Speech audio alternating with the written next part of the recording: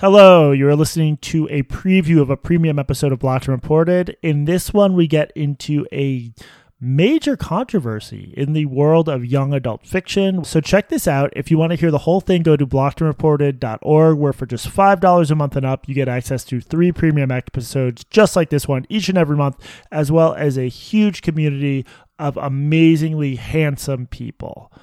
Hope you enjoy the preview. Jesse, we are back with another story about the world of YA, that is young adult literature. Do you remember what other YA stories we've covered? No, I can no longer remember what we covered versus what I wrote about, but they all involve these deranged attempts to accuse people of various isms on the basis of an out of context quote from one of their books. Yeah, I didn't remember either, but I Googled it, and apparently in episode 41, you walked me through the quote, recent history of young adult fiction Twitter, aka YA Twitter, and attempted to explain how it got to be such a Hobbesian hellscape. Yes, I assume you're talking about Michael there. Oh, yeah, Hobbesian. Yes. The latest scandal involves Jessica Cluess, a YA author falsely accused of racism and violence, and the opportunistic authors, consultants, and agents rushing to denounce her in as colorful and overwrought a manner as possible. Any recollection of that? Yeah, it was really bad. And I felt bad for her, and it was insane. Who was she? I don't remember her at all. I don't remember the details at all, but it was really bad. Thank you, Jesse. Here's the thing. I don't want people to think what's the right analogy here? There's so many internet bullshit stories that pass through our brains that it's genuinely hard a few weeks later to remember what's what, except for ones that you do really, really in-depth investigations. This is just, we're swimming in this stuff. You know? Yeah, either that or we just have bad memories. We also. I was also going to say you don't expect LeBron James to remember every game, but in fact, he probably does. He remembers he can remember a specific play. It's set there's certain pro athletes who are just freaks about that and can remember every play from every game. So bad example. All right. Well, if anybody can remember who Jessica Cluess was, please remind us in the show notes or in the comment section. Okay. We had Kat Rosenfeld on the show once. She has not only chronicled the weird pathology of YA Twitter. She's also written... Must read Vulture article. Yeah. Must read. If you're new to this, I'm going to put it in the show notes now. You have to read her old Vulture article. Yeah, and she's also a YA author herself, in addition to being a really good adult murderer.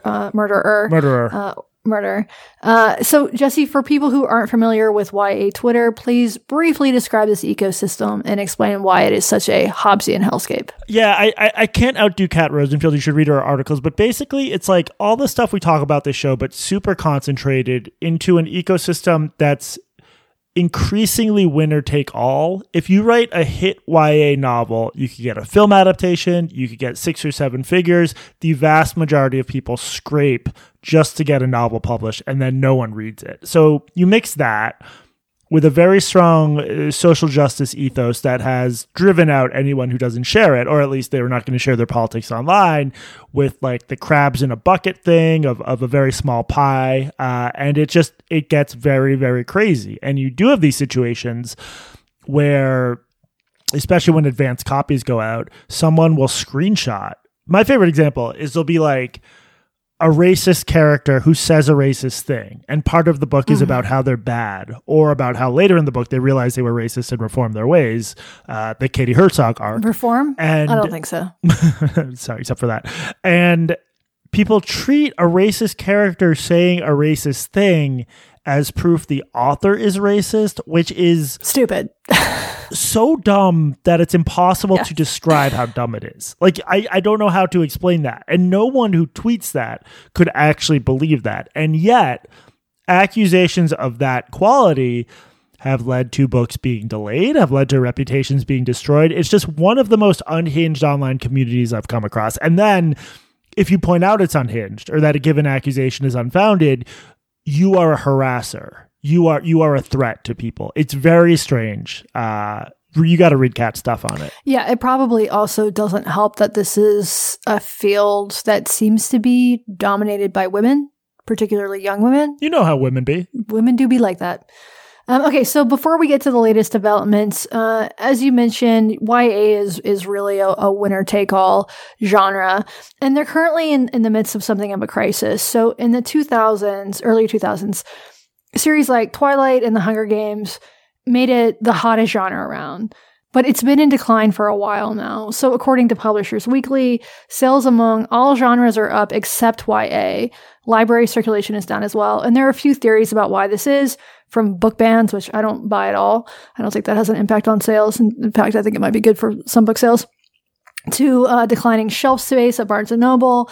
Some people say it's the content itself, and that writers and publishers have been publishing YA that's actually meant to appeal to adults, not kids, because of the success of books like Twilight and The Hunger Games. And so kids are less interested in the books that are out there.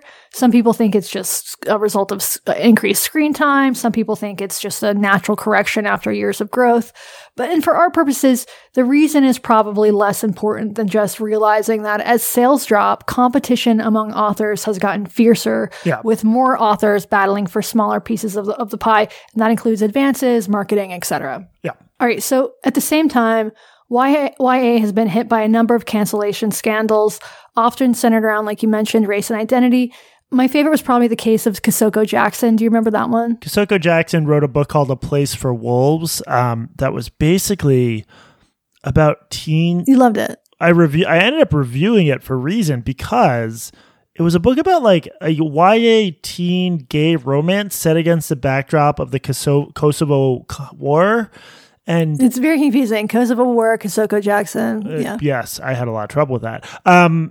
And it just got canceled for ridiculous reasons. And he had been a prime canceller of others. And then his book, like literally, the book was done. There were copies available, and it was removed. Like, well, I don't know if it was on the shelves, but like it was good to go, like completed. And then that was it. The book didn't exist anymore, but someone sent me a copy and I reviewed it for Reason. But very crazy book cancellation. And not, by the way, not a good book, but for other reasons. And the reason that I love this one is because Kisoko Jackson himself, as you mentioned, he was a prime canceller, but he also was a sensitivity reader. And his crime was, I didn't read the book, but the crime was that the characters were Serbian and... I don't remember. They were it was people trying to like paste America Islamophobia discourse into a setting where it just doesn't quite fit. But yeah, it was, there was a lot. Just read my review. But he wrote outside of his own identity. He wrote outside of his own, he's black. I forget his like ethnicity, but he's black, and he wrote about Kosovar characters or in a Serbia. I don't even know. It was so weird. So YA is, for lack of a better term, woke as fuck. The idea that you can only write characters of your exact demographic is pretty pervasive in YA and has been for several years. And this, of course, does go beyond YA. Jesse, you interviewed a Filipino author on this show who wrote a book with black characters, and he was told essentially you can't write outside your race. Alberto Gulaba, you should look up his stuff. So there's a whole movement based around this called #OwnVoices, although that also gets criticized for not being specific enough, oddly. And the question about who can write what and who is getting published is a frequent topic on YA Twitter and elsewhere. And this all leads us to the story of Kate Coran. By the way, before you say that, I saw American Fiction last night, which is about all this stuff. Our listeners would very much enjoy this film, which is going to get a lot of Oscar attention. Yeah. Huh. Is it like a regular mainstream release? Yeah. I mean, it's I think it was in limited release, but it's about to be out everywhere. And I strongly suspect it will win Oscars. Cool. And it's about exactly all this. Okay. So one quick note before we get started.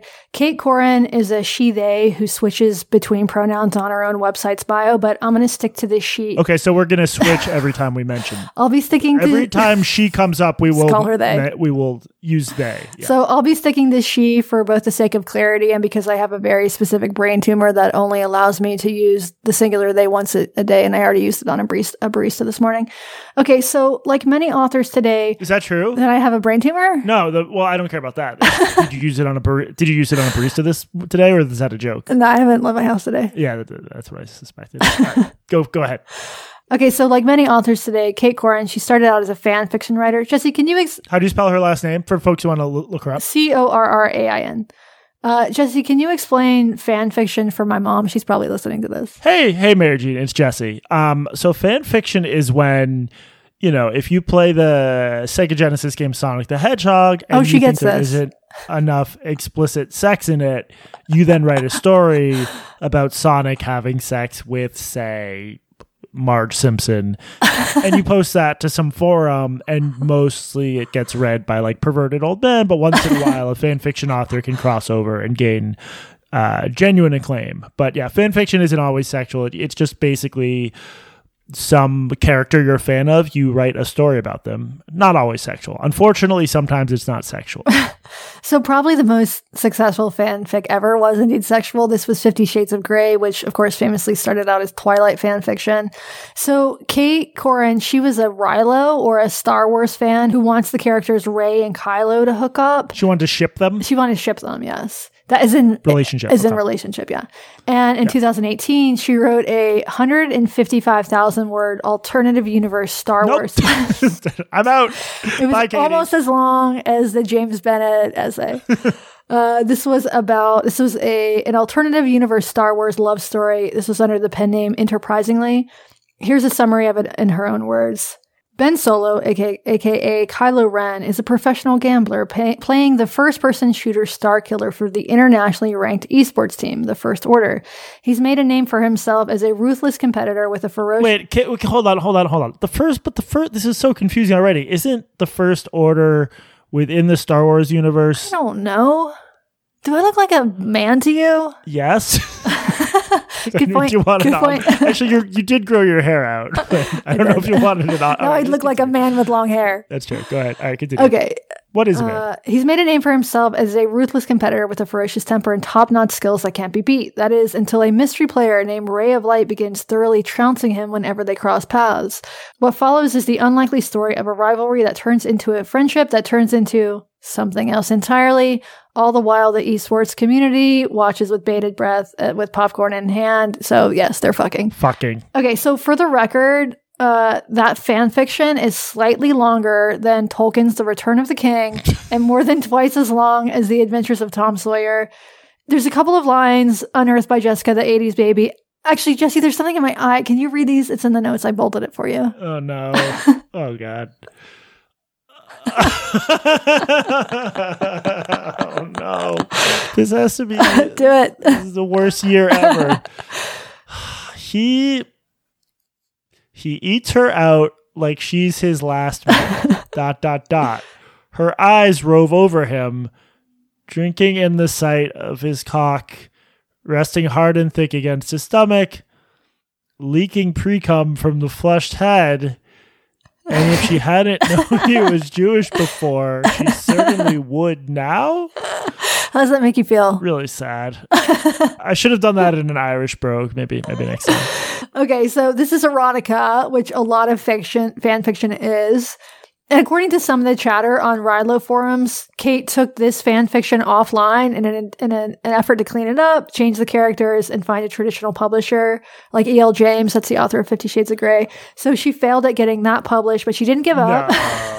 No, they didn't want to publish leaking pre-cum from the flushed head of a Jewish penis. And if she hadn't known he was Jewish before, she certainly would now. As he said, I don't think we've bombed Gaza enough.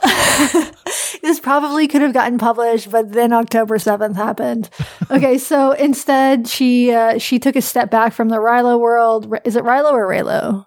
Rilo? Is it Rilo? I think so. I don't know. I do push-ups, Katie. I'm a jock now. So instead, she wrote a novel that retells the ancient Greek myth of Dionysus and Ariadne in space. She managed to get signed by Del Rey, which is an imprint of Penguin Random House. Nice. And that novel, Crown of Starlight, was set to be published in May. That novel, pre-cum from the head of the... sorry. Was set to be published in May 2024. According to her... And it will be with no incident. According to her website, which is currently down for reasons that will soon become clear, it was a, quote, snarky, queer, lushly romantic duology set in a galaxy of monstrous mortals, bloodthirsty gods, and love fierce enough to shatter the cosmos. That also sounds like she's talking about cock. Okay, so after she sold this book, things were looking up for Kate. She'd made this difficult leap from fan fiction writer to real author, and there was a massive publishing house supporting her. I don't know what her advance was. There was a lot of talk on social media suggesting that she had about a $75,000 advance. I have no idea if that's true, but she did have a deal with Illumicrate, which is a book box subscription service. So basically, let's just put that in context. Like $75,000 for a first time author from the fan fiction world is nice, but given the amount of Right. work that goes into writing a book, that's not a lot of money. I mean, to make any money on a book advance, it takes like 4 years to write and publish a book. Well, it depends. Well, also I think it's different in fiction because you're more likely to have a have it complete done. manuscript Yeah. that they edit versus a proposal. So it depends. I mean, I don't want to sneer. Obviously, I'm not sneering at $75,000. It just, I think people outside the book world might not know that. It probably sounds like a lot. But I mean, you have to give, so when it comes down to it, like you have to give 15% to the agent. The tax man takes 30%. It usually takes years to write a book. Basically, everybody who writes a book, unless it ends up as a massive bestseller or you get a hugely inflated advance, is getting paid less than minimum wage. I think that depends. But yeah, it's a very rough business. Very few people make a living writing books. Yes. Yeah, Maria Bamford was on Megan Daum's podcast talking about this. She wrote a book. She got like $150,000 book advance, and she worked out the hourly wage, and it was much, much less than minimum wage after it took her 4 years to write the book. Yeah. No, for a lot of people, especially for nonfiction books requiring a lot of research, yeah. Right. And I don't think hers particularly took a lot of research, but there's no, like, people ask me frequently if I'll ever write a book, and the answer is probably no, because it's not worth the money. You should. You have a base of financial support. You should write your tell-all memoir. Yeah, it'd be so fascinating. Today I sat on my laptop and looked up YA tweets. No, you're selling yourself short. Your average day, you are sponge bathing an old man while he's like the Jews. No, I don't do it. I just watch. Sponge bathe an old man as he's like the Jews. That's a very exciting life. Maybe she should write the memoir. Yeah. Okay, anyway, so big push behind her book, and this thing Illuma Crates. This is a really big deal because Illuma Crates, so subscription service, thousands of people sign up for this, and so thousands of people will get her book in the mail, which means that in the UK alone, if you get signed to Illuma Crates, you could have an instant bestseller. Oh shit, that's amazing. Yeah, and it's the way they send these boxes out. It's very photogenic and postable, so it's really excellent marketing on Instagram and TikTok. And apparently the book was pretty good. Like, advanced copies were sent out to reviewers, and it was getting pretty strong reviews on Goodreads. And Goodreads is an essential part of this story. The site has been around since 2006. It's now owned by Amazon, and it is very popular. So for one thing, authors can create their own verified accounts and can interact with readers, answering questions from readers, sometimes sending them DMs to complain about bad reviews. That's a very good idea. Readers can also make lists of titles and then people upvote them. And this can be really helpful if you've just finished a book and you're looking for something similar to read. So for instance, The Quick Fix by Jessie Single, that appears on lists with names like Philosophy, published in the year 2001. Was it a philosophy book? It's on the list. Politics, published in the year 2001. No, that's wrong. Books with speeds in the title. I love that. Books with speeds in the title. Yes. It is also on my own personal list. Burn this one first if the heat goes out.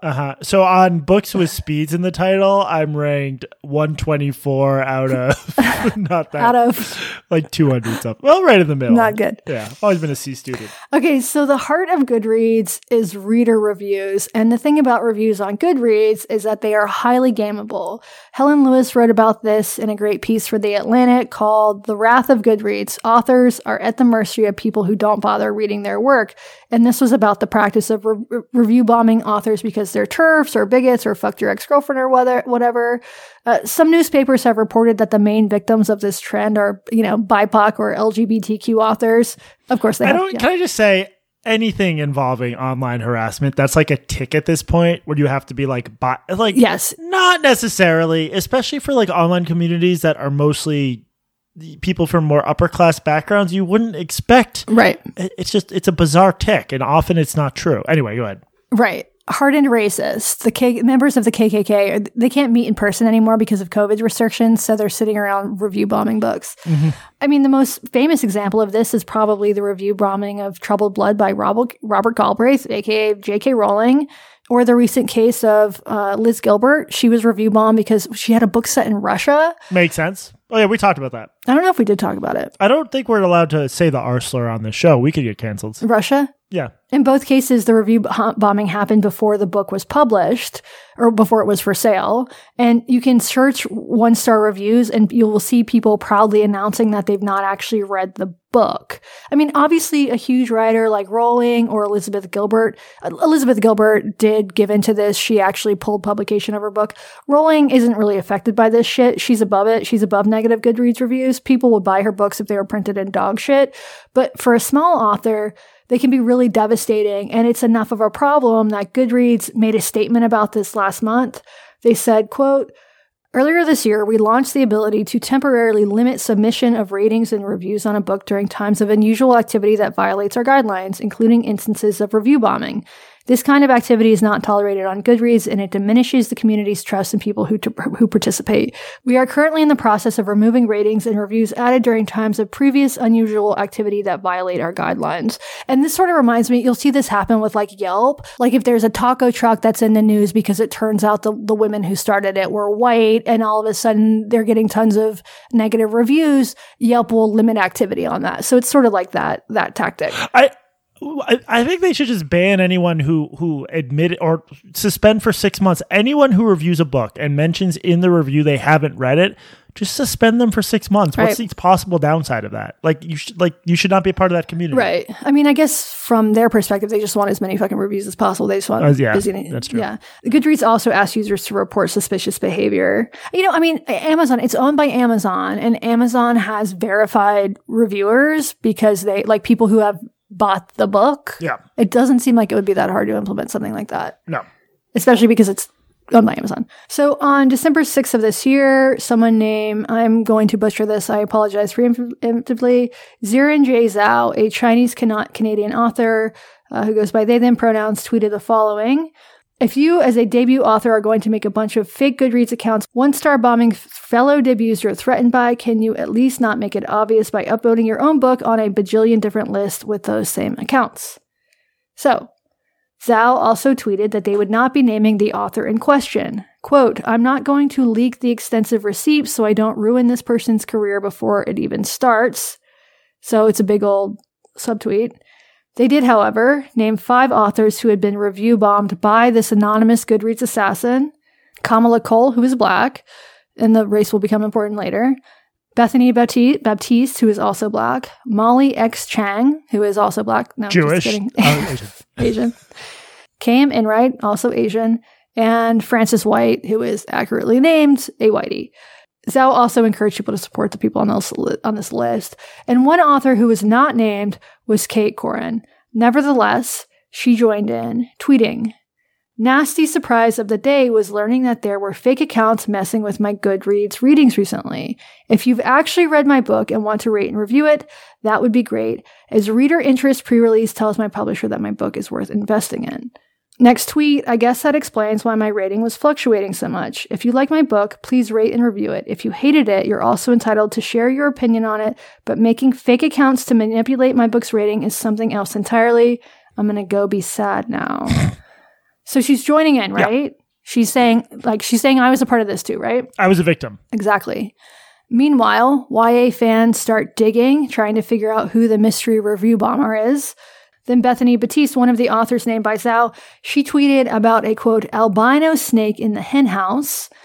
She probably should have used the term cracker or honky or whitey, because then an actual albino author named Meredith Mooring, who also happens to be a friend of Kate Corin's, called her out as ableist.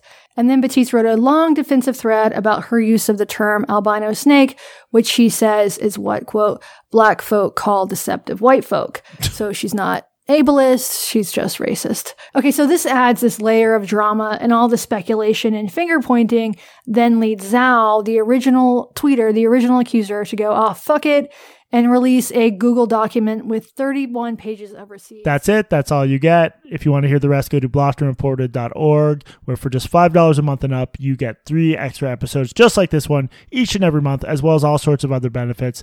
Thank you. Happy holidays. Happy New Year. Hope you enjoyed the preview.